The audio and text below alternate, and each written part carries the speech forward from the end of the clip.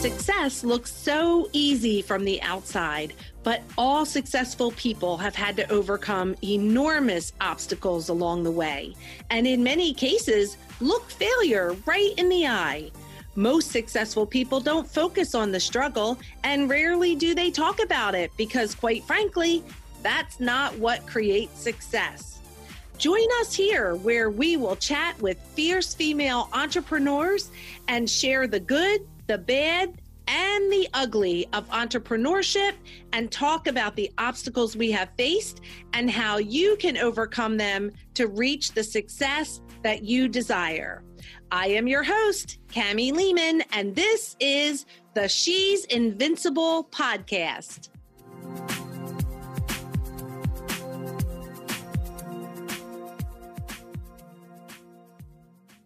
Hey, everyone. Thank you so much for joining us today on the She's Invincible podcast. Oh my gosh, do I have an invincible one for you today? I'm so excited to introduce you to Sarah Peck. She is the founder and CEO of Startup Parent, a company and virtual community that connects parents who want to reimagine and build a new future of work. In 2016, she founded Startup Parent while pregnant, working at a venture-backed tech startup. While there, she had to figure out, build, and negotiate taking leave while giving birth and parenting at a startup. To gain insight and support, she began interviewing women entrepreneurs on the Startup Parent podcast, now an award-winning show that features business owners, entrepreneurs, and leaders telling honest stories about working and parenting. Since then, Startup Parent has doubled in revenue year after year, published 175 plus shows, and has expanded to offer books and community for working parents. Every year, she gathers business leaders and entrepreneurs together in the Wise Women's Council 9-month leadership incubator for professional women navigating career and family at the same time. She believes all new mothers deserve an honorary MBA and that working parents have leadership skills and insights that can transform the way we work and live. That's better for everyone. Oh my gosh, Sarah Peck, welcome to the She's Invincible podcast. You surely are invincible, and it is my pleasure to have you here and share you with our listeners today.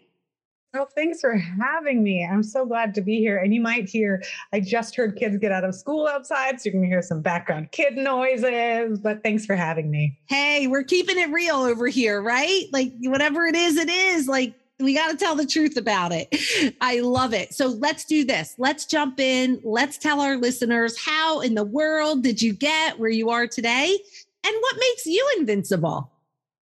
I mean, it's the older you get, I don't know if you noticed this, the older you get, the longer the story gets. And then you can start to connect some of the dots and the patterns. But it's like, well, do you have a couple hours? Like, let's sit down, let's go through this.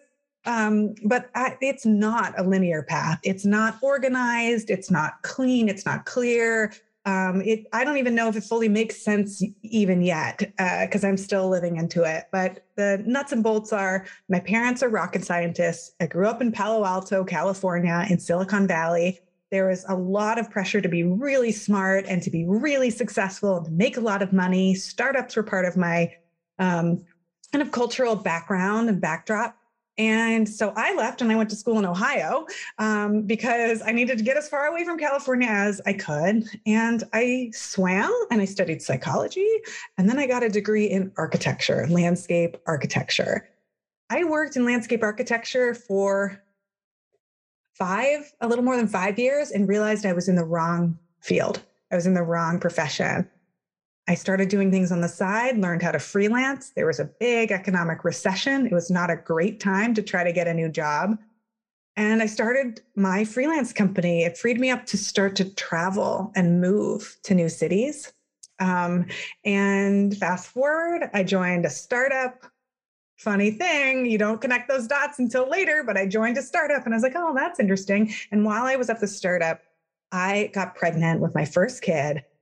And I had no idea how hard pregnancy would be, how hard parenting would be, how hard working in tech would be, how much anti-mom bias and even anti-women bias there is in the world of startups and tech, how much I wasn't welcomed, even though I love my team. They're an amazing team.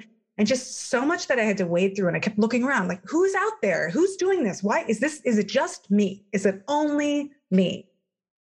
Which leads me to your question about being invincible. I think the thing that I am learning and finally claiming is that I stop taking it personally when something feels wrong. Put another way, I trust myself. If something feels off, I'm not the problem.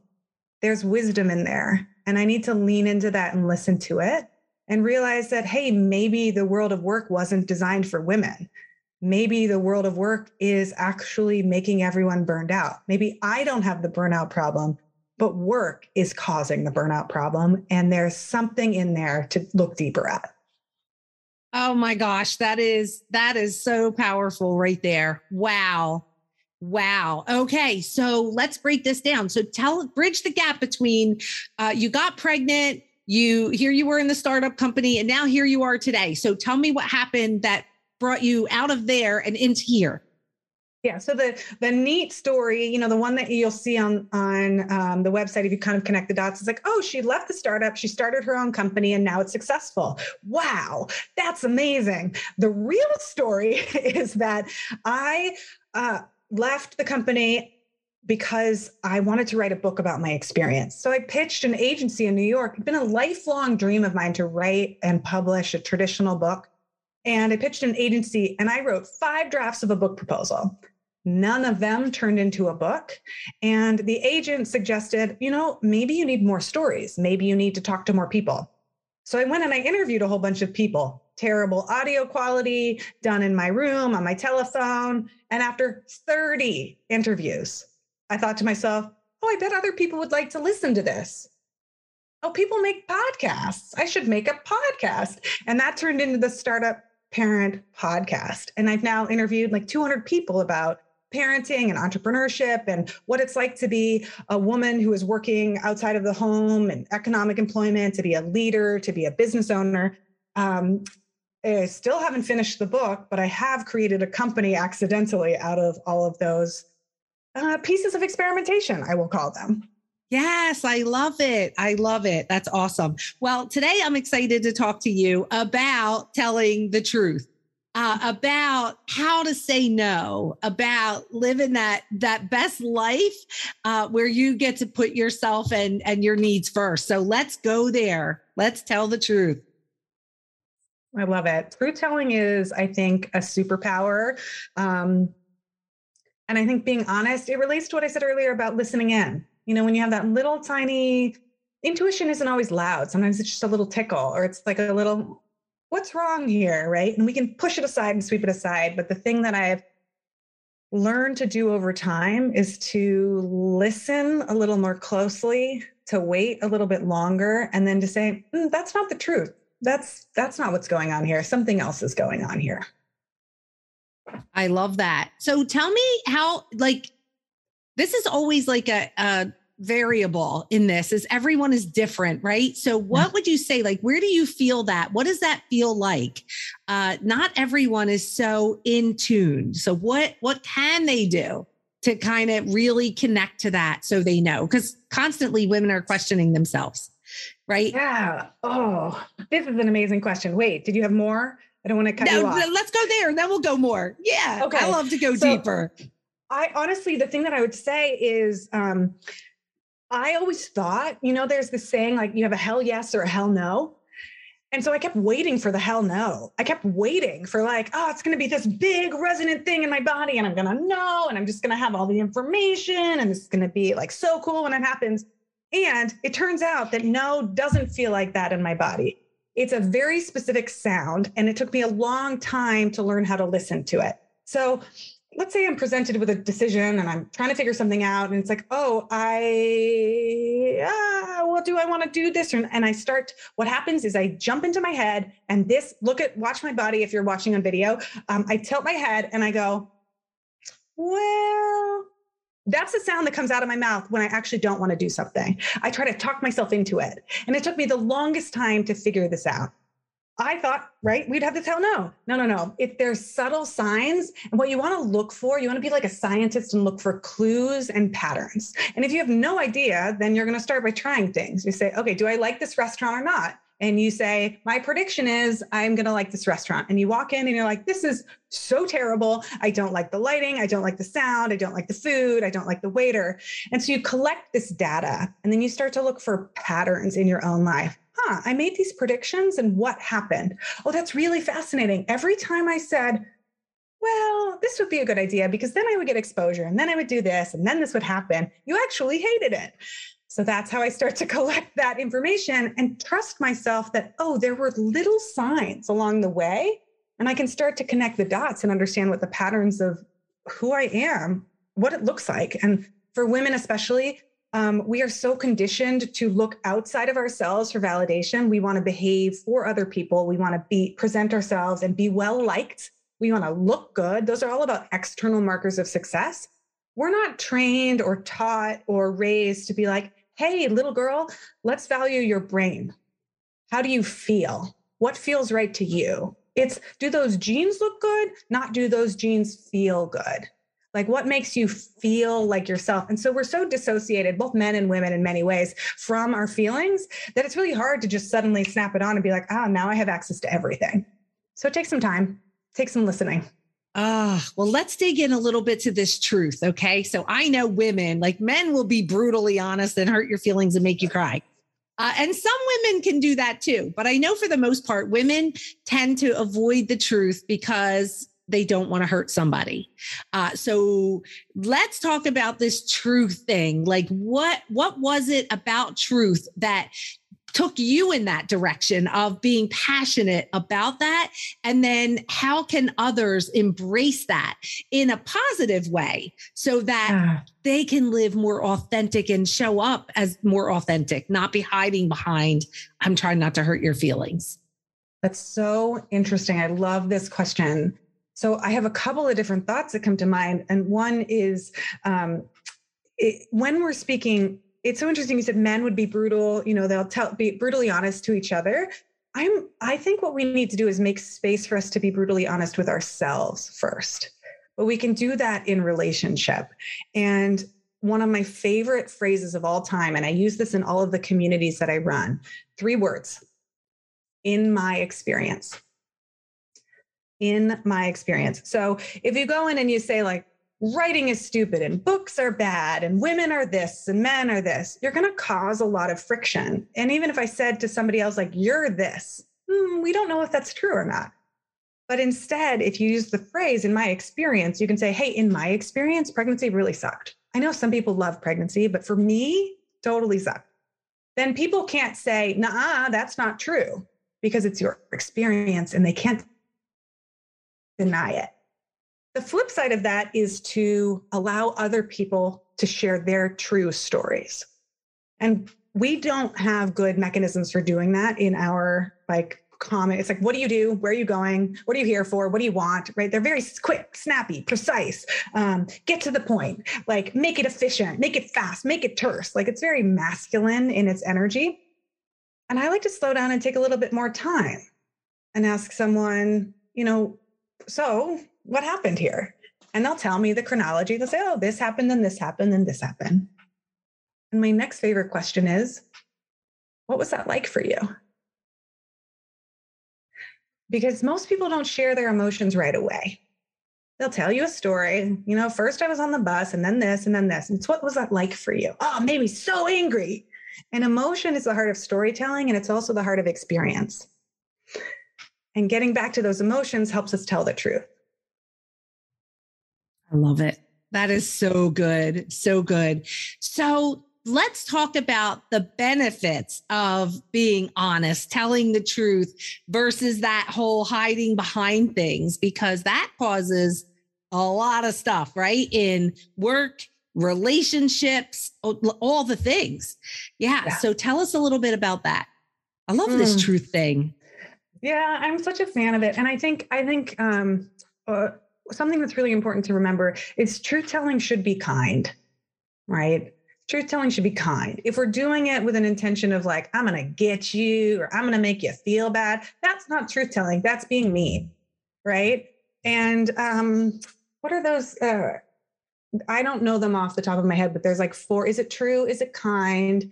Does it need to be said? Does it need to be said by me? There's like those gates of speech, and you can follow those. Like, oh, when I have something truth, like, this person is not behaving well, or this person is really struggling. You say, is it true? Right? And that's the first, truth telling is the first thing. Is it true? Is it kind? Right?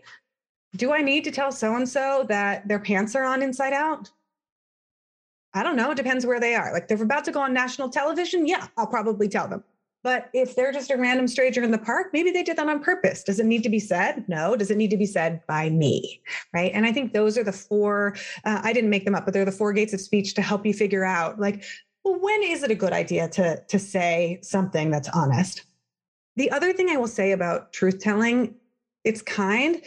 It might be hard at the beginning, but if you have compassionate individuals, if you have space, and you're holding the other person in high regard, it's wonderful. Like the results are actually really powerful.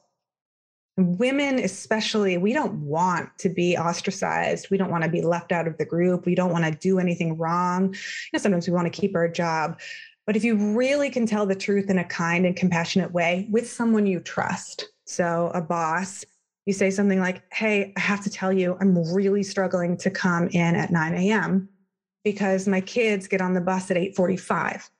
And what would be phenomenal for me is if I could come in at 10 and then make up the extra hour in the evening. Is that a problem? How can we brainstorm this together? You're being honest. You're telling the truth. I love that. And it should be that kind of conversation, right? Like, we're in it together. We want to make this work together, right? I love that. Right. But we look at our boss like, oh, they're going to judge us because we can't come in at 9. But if they understood why, they might have more respect for us, right? And then actually make it so that you guys can work together and it's a good union. I love that. All right, let's go back to no. Oh my goodness. I have one. You just reminded me of something. So I have to say this though. Yes. The only thing is, like, that part about the other person being there for you. If you have a nasty boss, or you're in a bad relationship, or you know that person is not going to have your best interest at heart, truth telling doesn't apply there. So the first step is you have to protect yourself and your heart. That's the truth telling that matters the most. It's like, I am going to tell the truth about myself to myself. And then I'm going to look for people who can care for me the way that I would care for them.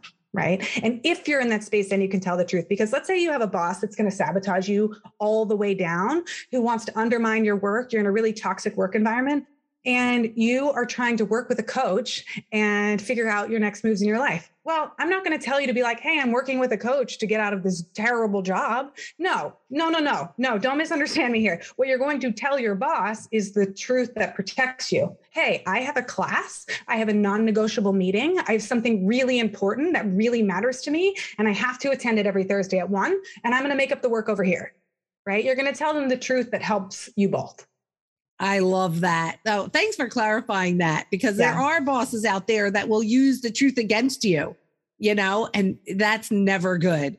Yeah. Oh my gosh. Okay. Let's go back to no. Like, okay, it's 2 letters, right? The 2 such powerful letters. Yeah. And, I'm looking on my desk. Is it here? 2 years ago, my word was yes. And it was because, that was my word for the year was yes. And it was because every time I said yes to one thing, I was saying no to something else. And I love it. So let's go back to no. Let's talk about how no can be self-care, how you can love yourself with the no's in the world, right? Let's talk about all the things about no. Oh, I love this. So becoming a parent has really made me become even more discerning with my time and energy, because I just don't have the same time and energy anymore. It's so hard. I wish I could go to evening events. I wish I could stay up late. I wish so many things. But the truth is, we have limited time, we have limited energy, and we have limited yeses. So getting really clear on what are these 5 things that I want to say yes to with my life? What are these most important things? Like you said, sometimes your no is about saying yes to something else. What do I have to say no to say yes to this? And I talked somebody out of my coaching leadership program the other day because she came to me and she was like, well, I really want to write a book and I need more writing time. And I said, okay, so will this leadership incubator help you write? And she was like, no. I said, then it's a no, right? Don't join this. Like if we can keep you accountable, if there's other writers you want to meet in this group, then this group is a space for you. But if it's not in line with your big yes, then it's a no. But the other part of no that's so interesting, I think, is that it's really hard to say no. And again, for women, we are cultured to say, yes, I'll take care of that. Yep, I can do that. Yep, no problem. I'll take the notes. I'll clean the table. I will do the invisible work and I will make your life easier. So we say yes to everything. And so people come to me and I have a book on this, but they really struggle. How do I say no? Like, how do I say no? It also happens when you grow in your leadership capacity in your position. And then people are asking you to be on more shows and be in summits. And you get so many email requests and it's like, oh my gosh, how do I manage my calendar? Who do I say no to? And I don't want to be mean. I don't want to be disliked. I don't want people to, think that I'm not helping. My favorite phrase of all time, I'll give you my favorite one, the top one. And this is non-negotiable. People can't argue with it. And it's like almost as good as a 3-year-old toddler being like, nah. But let's say you ask me for something. Sarah, can I blurb you in my book? Sarah, can you write this essay for our website? Sarah, can you come on our show? Whatever it is. Sarah, can you cook me dinner? I'll say, it's not the right fit. You sandwich it. You say, hey, that sounds wonderful. Thank you so much for thinking of me. I really appreciate it. Like, thank you. Thank you for thinking of me. That's a kindness that you did because you thought of me when you thought of this. It's not the right fit for me right now. So I'm going to have to decline. Good luck. I wish you the best of luck. Like, have a great time. You invite me to an event. Oh, thank you for inviting me to this event. It's not the right fit for me right now. I hope you have a wonderful time at the event. Most women make excuses, and I'll generalize this to all people. A lot of people make excuses like, oh, I can't make it because evenings are bad for me. Oh, I can't make it that week. I'm busy, right? And so what's going to happen? You're going to say, oh, I can do it next week. Do you want to move it till 4? Should we do it at noon? When can we make it work in your schedule? And you're like, oh no, I really just didn't want to do this. And I said the wrong thing. Well, that next week I'm on vacation, but also like my boss won't let me. Ooh, can I talk to your boss? You go down this rabbit hole of trying to convince you to do something you knew you didn't want to do. But if I tell you, hey, thanks for thinking of me, but that book project isn't the right fit for me right now. No one can come back to you and say, nah, yes, it is. Or how about next week or next month? Yeah. Oh my gosh, that's so perfect. And there's no guilt that comes with it. Like it's just not a perfect fit and you can say no. Yeah. Oh, that's brilliant. Oh my gosh, you have just equipped us in such a great way. Oh boy, it's not a great fit. I love it. Do you guess what I'm going to be saying? Oh my really gosh, powerful. I love it. Well, thank you so much for that. All right, let's move on. I want to hear all about the Startup Parent Podcast. Oh my gosh, so fun, so fun. And now I know you already mentioned like how that came about was these stories. So tell us a little bit more. Oh my goodness. I mean, it's one of my favorite places to be. The Startup Parent Podcast. I get to interview these brilliant women, but I ask them to tell the truth. What don't you do as a parent? What surprised you about becoming a parent? What are some of the challenges for you as a business leader? Similar to what you do with the good, the bad, and the ugly. Like, let's really dig in and tell the truth about this because we're not helping other women if we just pretend, oh yeah, if you just work hard enough, you can do it all, right? No, that's not true for anyone. Nobody is doing it all. Most people don't have their ish together, right? As we talked about other times, they don't. I don't. And it's, I don't know, it's just such a pleasure. The podcast is very long. It's 75 to 90 minutes. And by the time we get to the end, people really tell the truth. Wow. I can imagine there's an evolution. They start out like dipping a toe in the water. And at the end, they're like fully undressed. I need to totally. Yeah. Now they're skinny dipping, right? I need to go back and listen because that's amazing. That is so amazing. And to our listeners, the link is in the show notes. So if you're wondering about that and you're a mom or you want to, give some mom advice or hear some mom stories before you become a mom. Oh my gosh, go over there, click the link and go listen to what they have to say over there. Amazing. And you have a newsletter for moms. A mom. Oh my gosh. So what kind of things do you include in that? Newsletter is super fun. Writing is one of my first loves. I love writing. And I try to just tell stories that haven't been told before about parenting, about doing things differently, because there's so many stories. And yet the mainstream media is like perfect mom, 2 parents, man, woman, 2.5 kids. Like it's just all the same story, like perfect pregnancy bump. And I want to get in there and be like, hey, so let's talk about miscarriage. Let's talk about abortion. Let's talk about childcare. Like, how is the pandemic affecting you? What does burnout look like as a caretaker? How do we change the future of work? Like, we're asking really big questions. And the community in the newsletter is so cool. The people who listen. I mean, do you ever get intimidated by readership or listenership? Like people write back to you and you're like, oh boy, you are one of the smartest people I've ever met in the world. And I did not know you were on my newsletter list. And that's going to make me up my game as best as I can. Absolutely. Yeah. Oh my gosh, that's awesome. Awesome. And the Wise Women's Council. Yeah. Oh my gosh. Tell us all about who is it for? What are they going to get out of that? What is the purpose? Why should they jump in? This is our first flagship program, and it's been extraordinary. It's been better than I expected. The simplest version is that I help tired moms make friends. And the deeper version is that it's a transformative leadership incubator. I help you take all of the messiness of parenting and the messiness of the work world and figure out, okay, what are my next moves here? How do I do life? How do I figure out what my wisdom is telling me? And how do I make it a little less lonely, right? So we just started our today, literally, I just got off a call earlier today. We just kicked off the program. I'm going to be together with people until November, March until November. We spend 8 months together and we go deep into these rich conversations to practice, hey, what is my next move as a leader? Where am I going? And people end up taking these big leaps. People ask hard questions like, do I want to have another kid? Do I want to start a family now? If I start my own business, can I leave my company? Can I leave my job? Should I start a second business? Should I quit my business? Is it time to shut it down? How do I get on boards? How do I get involved in angel investing? Some people have exited big companies and they want to figure out, well, now what do I do? Nobody gives you a roadmap for when you're 42. No, they don't. You are so right. Yeah.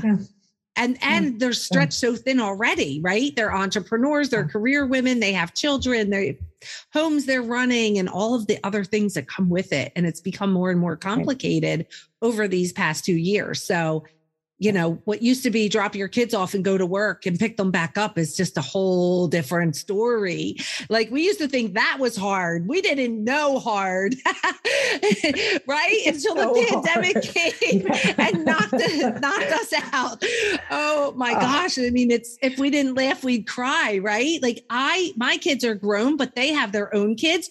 And I look at them every day and I tell them, like literally out loud, I say, I would never want to be raising kids right now. Like, oh, thank God I had you, 30 or more years ago, because I would never want to be raising you right now. I don't know how they do it. Parenting is a mess right now. It is so hard. We're so isolated. Our houses are further and further apart from each other.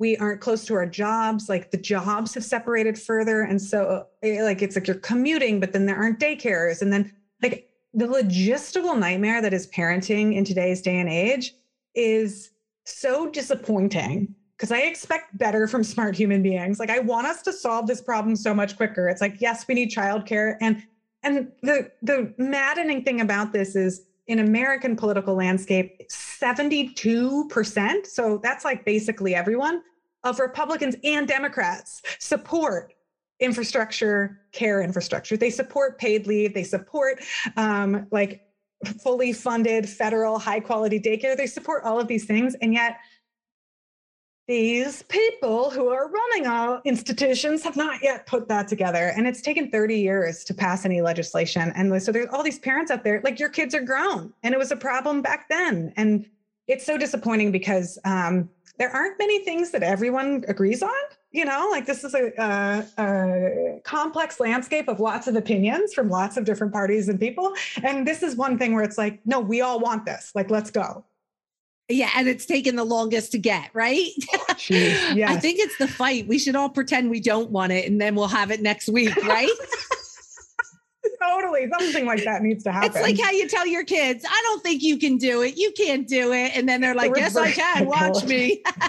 Total reverse psychology. Oh my gosh. Well, this has been so great. And then you have this other program called Do Half. What is that about? Oh, no, that's a book. That's a book that I wrote. It's your book. Oh my gosh. Yeah.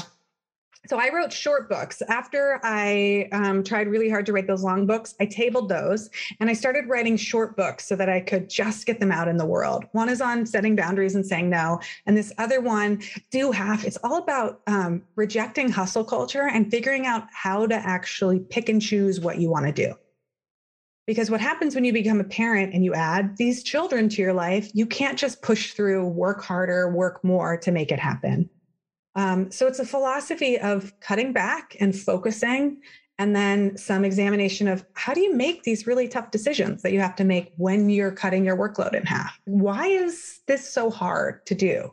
Why does it feel so painful to make this decision? But where's the freedom? Where's the path? And I do public talks on this. I go around, I work with organizations. I have a whole workshop series about doing half.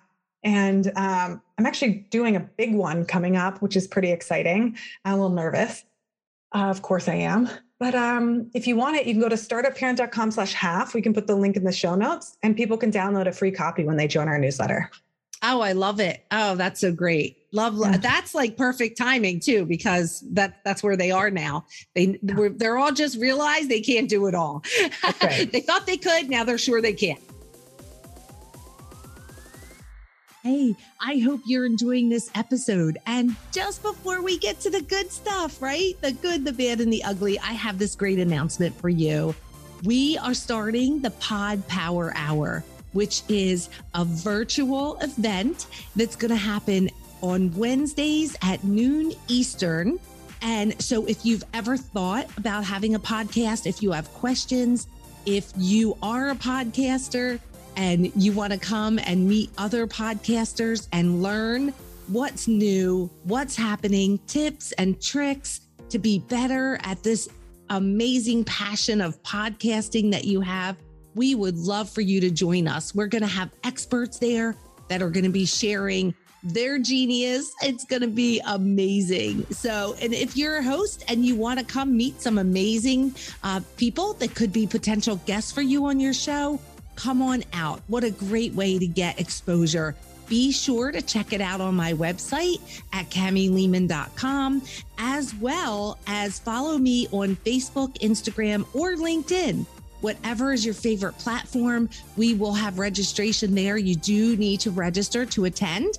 And it is on Zoom. So super simple, just 1 hour every other Wednesday. We start on May 4th, so don't miss out. Get registered today. We can't wait to see you there. You have moved from fighting cancer to discovering how to live beyond it. But what now? With so many emotional side effects still unknown, as a new survivor, you find yourself in a void as you navigate through the isolation, fear, and an uncertain future that can overshadow you and your family for years to come. Instead of focusing on the uncertainty of cancer, consider how strong and determined you are, and think of the strength demonstrated by those who stood beside you through it all. Consider this: you now get to choose who you want to be and what your intentional, fulfilled life can look like. You made it through treatment. We can help you define yourself as a survivor. We're here to help you through this moment, to walk beside you as you shift your mindset from counting the days of life to creating a legacy. For more information, visit www.adventuretherapyfoundation.org or contact us at info@adventurefound.org.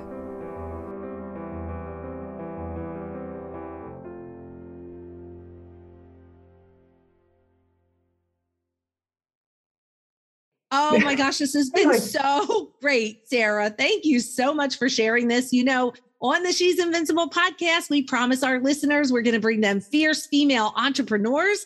We are going to share their expert zone of genius. Oh my gosh, I have learned how to say no today. Look out, people. If you know me, there's no's are coming. I'm going to tell you no in the most eloquent way I know from Sarah K. Peck herself. So we promise that we're going to bring all this to our listeners, but we also promise them we're going to tell the truth, which is so fun to me today with this truth conversation that you and I are having here, because in entrepreneurship, we make it look so easy, right? We're here, we're enjoying success. They think we have it going on. Look, you're all together. You've got lipstick and jewelry and you got your best color on.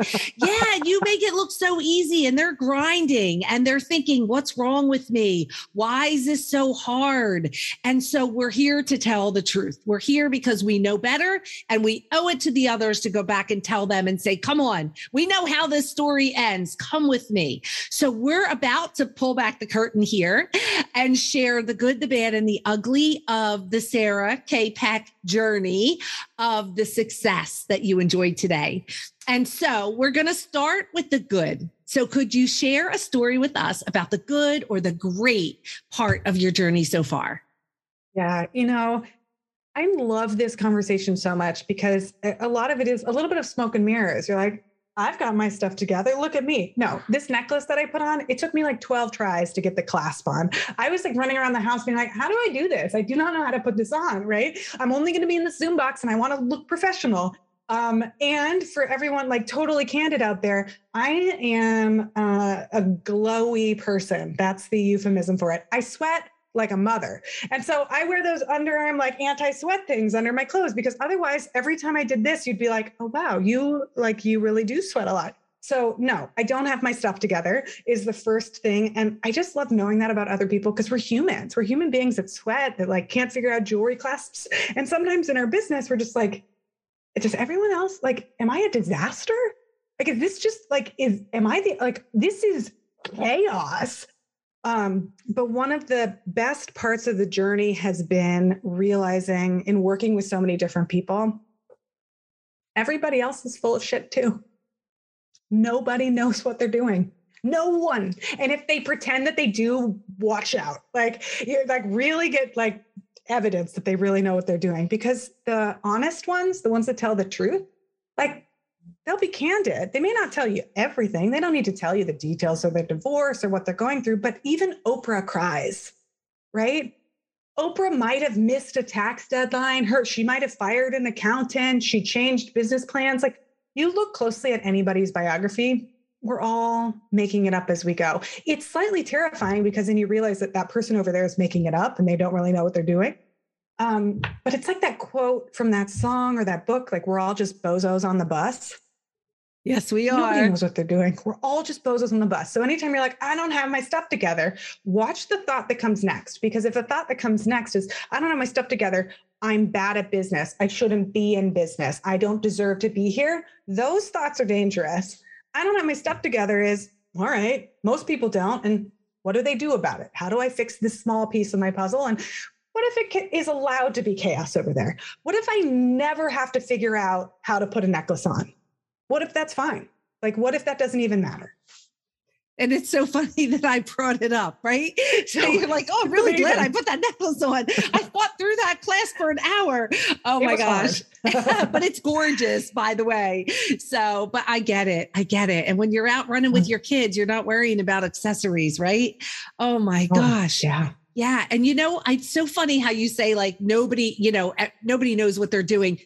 And I use those opportunities for myself I say out loud, oh, if they could see me now. That's what I say as soon as I do something like really dumb, like yesterday. Totally. I'm walking, I'm moving, like relocating the laptop, the phone, the tea, the bottle of water. And I go downstairs and I go to set the the computer on my white couch, and I forgot that I have a teacup in my hand.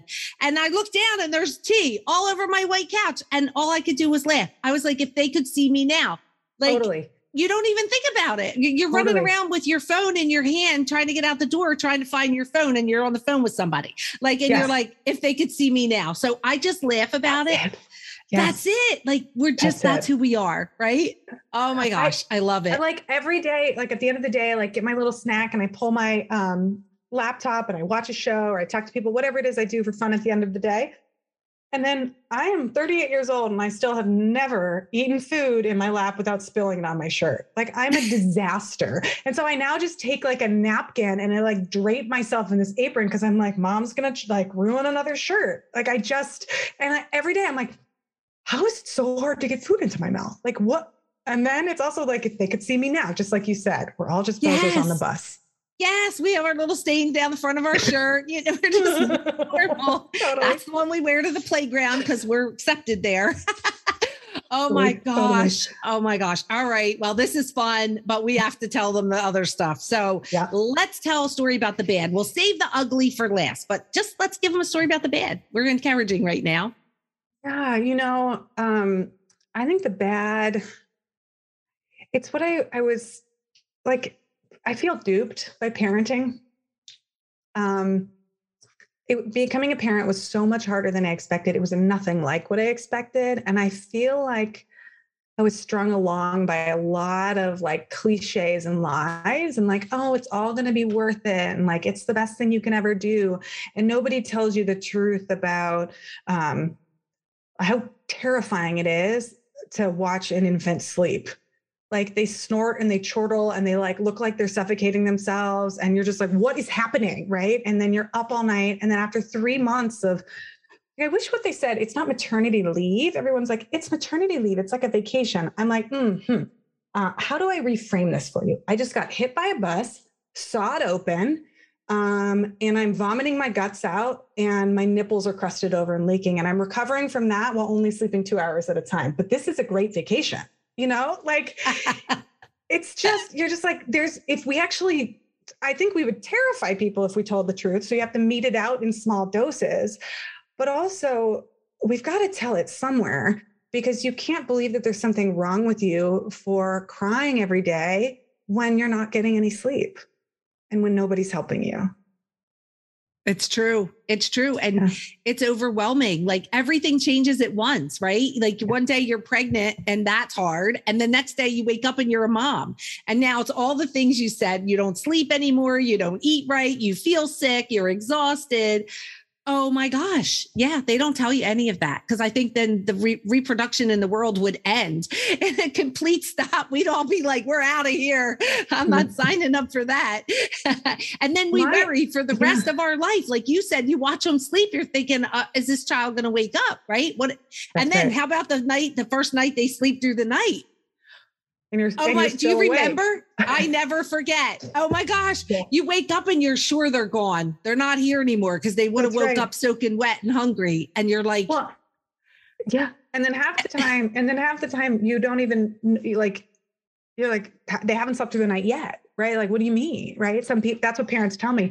Mine have been sleeping through the night for the most part. But like, again, what is sleeping through the night? Like, nobody tells you what sleeping through the night is. It's like 7 hours. And like, I would like 9, you know, it's like you put your kid to bed at 7 PM and then they fucking wake up at like 4 AM. And like, so you put yourself to bed at 11 and you're like, this is bullshit. Sorry, I'm swearing. No, it's okay. Like, you know, it's the truth. This is not what I signed up for. And so then you're like, I have to like take my melatonin water at 7:30 at night just to get myself in bed by 8:30 so that I can fall asleep by 9:30 so that I can have a hope and prayer of like sleeping until 4:30. And last night, my kid, I mean, they mostly sleep through the night, but last night, what did he come in? I don't know what time. It was 2:30 or 3. He came in, Mommy, I had a nightmare, a really bad nightmare. And I was like, oh, sweetie, come in. Like, and I just pulled him into my bed, which is what I do when I want to keep sleeping. He goes, yeah, I dreamed that Henry died and then I died and then you died. And I was like, what? And then I couldn't sleep. He went back to sleep. And I was like, this is horrible. So, it was really, really great. And then I ended up dragging myself out into the living room and lying down on the floor and trying to sleep in the living room because I had one child in my room and another child in his room, and there was no more space to sleep.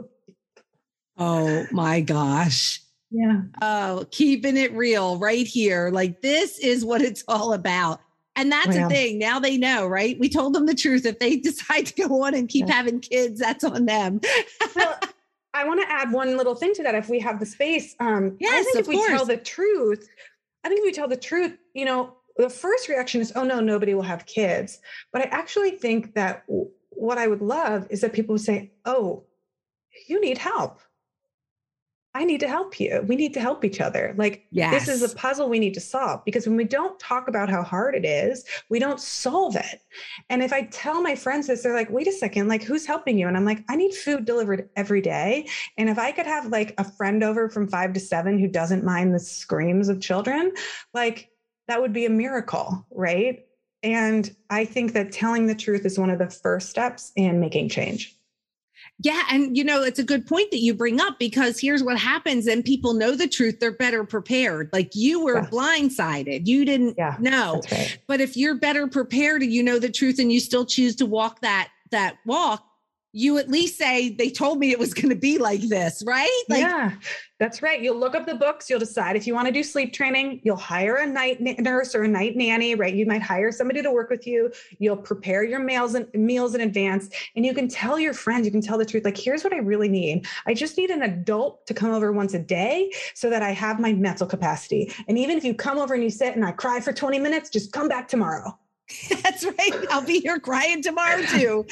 Maybe tomorrow I'll shower, and the next day you'll change a diaper, like just one thing a day. But you just need to sit here with me so that I don't feel like I'm locked inside of this building and I'm never leaving. And all I have is this infant who just screams at me. Yeah. Oh, girl, you are onto something here. Shout out to all the moms, have kids, right? It's great. Have kids. It's great. Have 10. I wanted to have 10. I didn't end up having 10, but I wanted 10. And now I look back and think, I'm glad I didn't have 10. So now we got to take that hard left turn. We're going to talk about the ugly. So let's talk about the ugly of your journey, that ugly part. I mean, the ugly part is actually pretty recent because of the pandemic. So I had a 1-year-old and a 3-year-old when the pandemic started. And I was barely just getting into even like, I remember my husband and I were starting to feel good again. Like, we were optimistic. And I remember that, like, we both lost a tiny bit of weight. We both put on weight during the pregnancy, and we both like felt a little better with nobody needs to lose weight, by the way. I'm not saying that, but I was being more active. I was out there. My body felt better. And the pandemic came, and it's like being punched in the face every day. And we had 8 months without any form of childcare. We had 40 days locked in an apartment without leaving because we lived in New York City where the outbreak was. And I have asthma. My husband has other medical stuff. Like, we were also like scared, terrified of this virus. I was like, I'm dying. Like, this is not my friend. And it turns out I also have like multiple other conditions where I'm like, COVID's not going to be kind to me. And I sprinted through that period because my business was in its 3rd year. It was finally making enough to pay myself. Like, I was like, this is cool. I'm onto something. This might work. And I got up at 4 every day, and I worked from 4 to 8. And then I did parenting from 8 to 12. So we just switched the kids, and we take them outside, come in at 12, put them down for naps. My kid stopped napping 2 weeks into the pandemic with a 3-year-old. Yeah. Then I taught from 1 to 3 in the afternoon. I still kept my teaching things. And then it was 4 more hours of parenting. And then it was working in the evening. And it was just like constantly back and forth. I didn't see my husband for the whole year. I put on like 30 pounds of stress. And then I hit burnout. You cannot run every day of your life in fear, in high levels of stress. There's only so long that potato chips work as a coping mechanism. I would eat them every night, stress eating, like while I was like doing work. And the worst part, I think, is that my business, like on paper, was successful. It doubled in revenue, doubled. And when I started 2021, I was crying every day. I would hit a wall at like 1 or 2 in the afternoon. We got them back in daycare. And then when there was even a note like, oh, it's going to be a snow day tomorrow, I was like, I had I don't want to say PTSD because that's really reserved for people who've been through really traumatic things, but little T trauma. Like I would just have these panics. Like, oh my God, I can't. You have to take them. You have to take my children.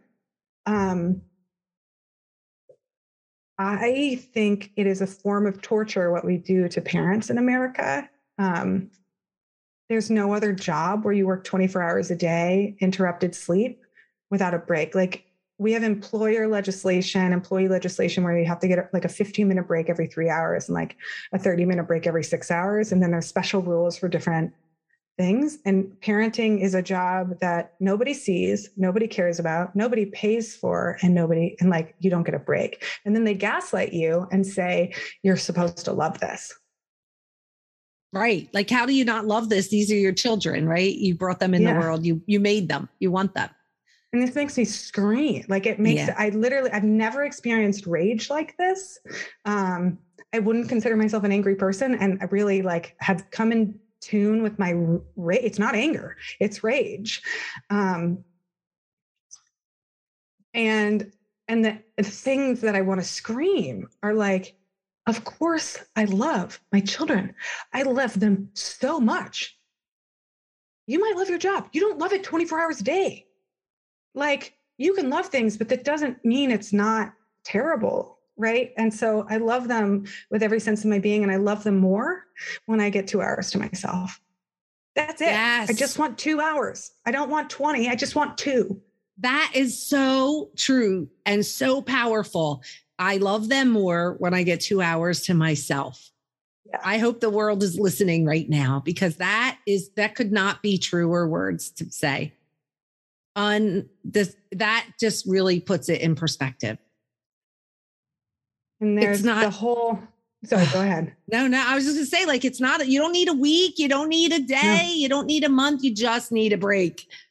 It's like inhumane not to have a break. And we come from this, really bizarre 20th century, like the sense of patriarchy and family life really got distorted. The history is bizarre because we had these extreme traditional, people call it traditional role models, but men were just leaving the home to work outside the home for the first time. And then we had war, and then we had suburban Levittowns, and then we had Leave It to Beaver. We had the rise of television. So we have this historic television snapshot of the perfect cookie cutter wife who stays at home and loves it, and the man who leaves with his little suitcase and briefcase. And then they have 2 kids, Tommy and Bobby or whatever. And and they drive their cute car. And it's all an economic picture mirage. It's not true. It's not historically true. It doesn't work. And yet everyone tells you, like, you're going to want to be a homemaker. Like, this is what you're supposed to do. And you just got to dig into the literature and the history and be like, well, that's not true. Like, this is not actually accurate. We're making this up and we're harming people in the process. And so now we have the remnants of that where, it's so, like, Eve Rodsky talks about this in such a beautiful way, but and so does Catherine Goldstein and Amy Westervelt. But who else was it? She's Darcy Lockman. Sorry, I'm throwing names out there. I can give you the links later. She said, when a kid enters the picture, men do more work, like the husbands do more work. And so they think they're being an equal partner because they do 30% more work than they've ever done before. And they're like, oh my gosh, I'm doing all this work. But the woman does 70% more. She does twice as much more as the man. And the man comes home from the job and gets to sit on the couch. And the man gets to go golf on the weekend. And the man gets to have time with his friends. But the story of the woman is that motherhood is so meaningful and so wonderful that she never needs a break. And that is the biggest bullshit of all. Oh my gosh. Is that not true? And, I remember being a kid and my dad going to work and coming home and putting his feet up. I remember leaving on Sunday morning with my mom to go to church. My dad had his feet up with the newspaper watching football. I remember those things. And back then you could have one income.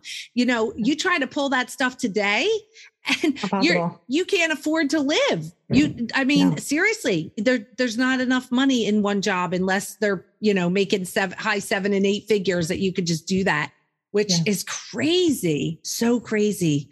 Yeah. Oh my gosh. And here, let me ask you this, because I can't even say goodbye without asking you this question. Sure. Would you, have you seen that men have a bigger picture now after the pandemic, because they had to come home too? A lot of them had to come home and they had to live and share space with their corporate wives and their crazy kids. And in so many ways, they saw like the truth. Like they left and they didn't see the truth. They come home, they see these crazy women at the door handing the kids off to them, right? Like, take these kids. Yeah. And now all of a sudden they're the ones who can't wait to get out of the house and they feel trapped. What do you feel about that? What did you see in your own family? And what are you seeing in these other women? It's so interesting. This is why one of my missions with Startup Parent is to tell all of the stories, because one of the dangers in telling the conglomerate story of like, oh, men do this and women do this, is that it's actually more complicated. And I want to make sure, especially my dudes, if you're listening to me, like I love you, like I love men. There are so many guys that want to be stay-at-home dads. There's so many dads that want to be involved fathers, and they are pressured by the culture of work just as badly as women. They're not allowed to leave the office late. They have to be available. They get docked if they get rewarded for being a dad on paper, but not a dad in reality. And it breaks their hearts.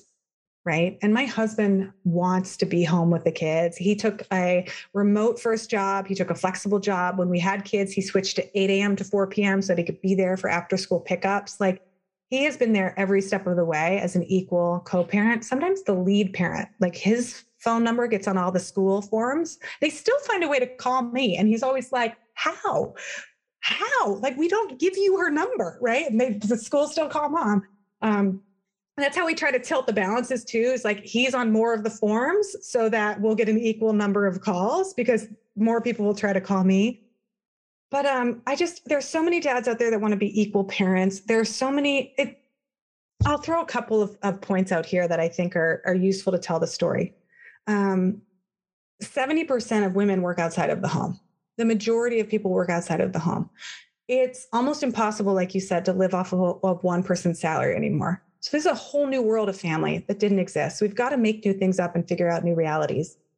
And 40% of moms are single moms. So we also need to figure out, wait a second, there aren't dads. There are some single dads out there, much fewer. So the whole family system there's no traditional family anymore.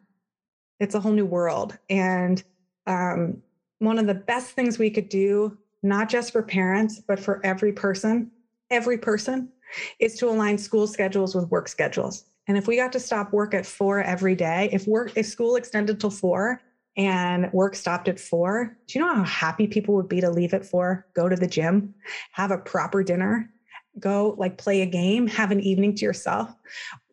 Part of the problem here is that work has expanded to fill every hour of the day. 6:30 you're on Slack, 7 a.m. you're supposed to be at a pre-work meeting or breakfast call. Work goes until 7 and then you're answering emails till 9. That is a toxic work culture. Parents are feeling the brunt of it, especially in the pandemic. But I think that parents are the canary in the coal mine, and that we're actually, by voicing our stories, by telling our stories, we can make work better for everyone, not just parents. I love that. That is so, that's like a dream, right? You'd love to see that in your lifetime, to see how that plays out, like in that next generation when your kids have kids. If we could pull that together, right? Oh, that's a beautiful, beautiful thing. I feel like a campaign is coming on, Sarah. I just need to recover my energy so I can throw it all towards these causes. Yes, I agree. Well, this has been such a great conversation. And before we say goodbye, let's tell our listeners where they can find you. Startupparent.com. That's my website. You can find us on all the social channels, and you can find the podcast, Startup Parent. But if you search for that name, you will find us. Beautiful. And Sarah, I'm going to ask you just one closing question. And that is, finish this sentence for me, please. The world would be a better place if more people knew blank. What they really felt what they really wanted. So powerful. Okay. Well, to our listeners, make sure you click the show notes so you can get with Sarah. For sure. Run to Sarah. She can help support you. If you're a parent, if you're thinking about being a parent, if you're wishing you weren't a parent, whatever the case may be, run to Sarah. And I don't know where you are in your life or your business, but if you're face down on the ground right now, get back up, girl. Get back up. You can do it. Tell them, Sarah. Right. Call a friend. Tell them, I'm stuck and my face is in this carpet and I need help. Just come help me, right? Ask for help. Tell people where you are. Tell the truth and get back up. You can. And you might need help. Yes. So just get back up. You can do it. Hey, thanks so much for hanging out with us today. If you were inspired or learned something new, please subscribe to the podcast, give us a review, and share us with your friends. For more information about me and how I can support you, please stop on over to my website at CamiLehman.com and book a free call with me. I'd love to meet you and learn more about how I can support you.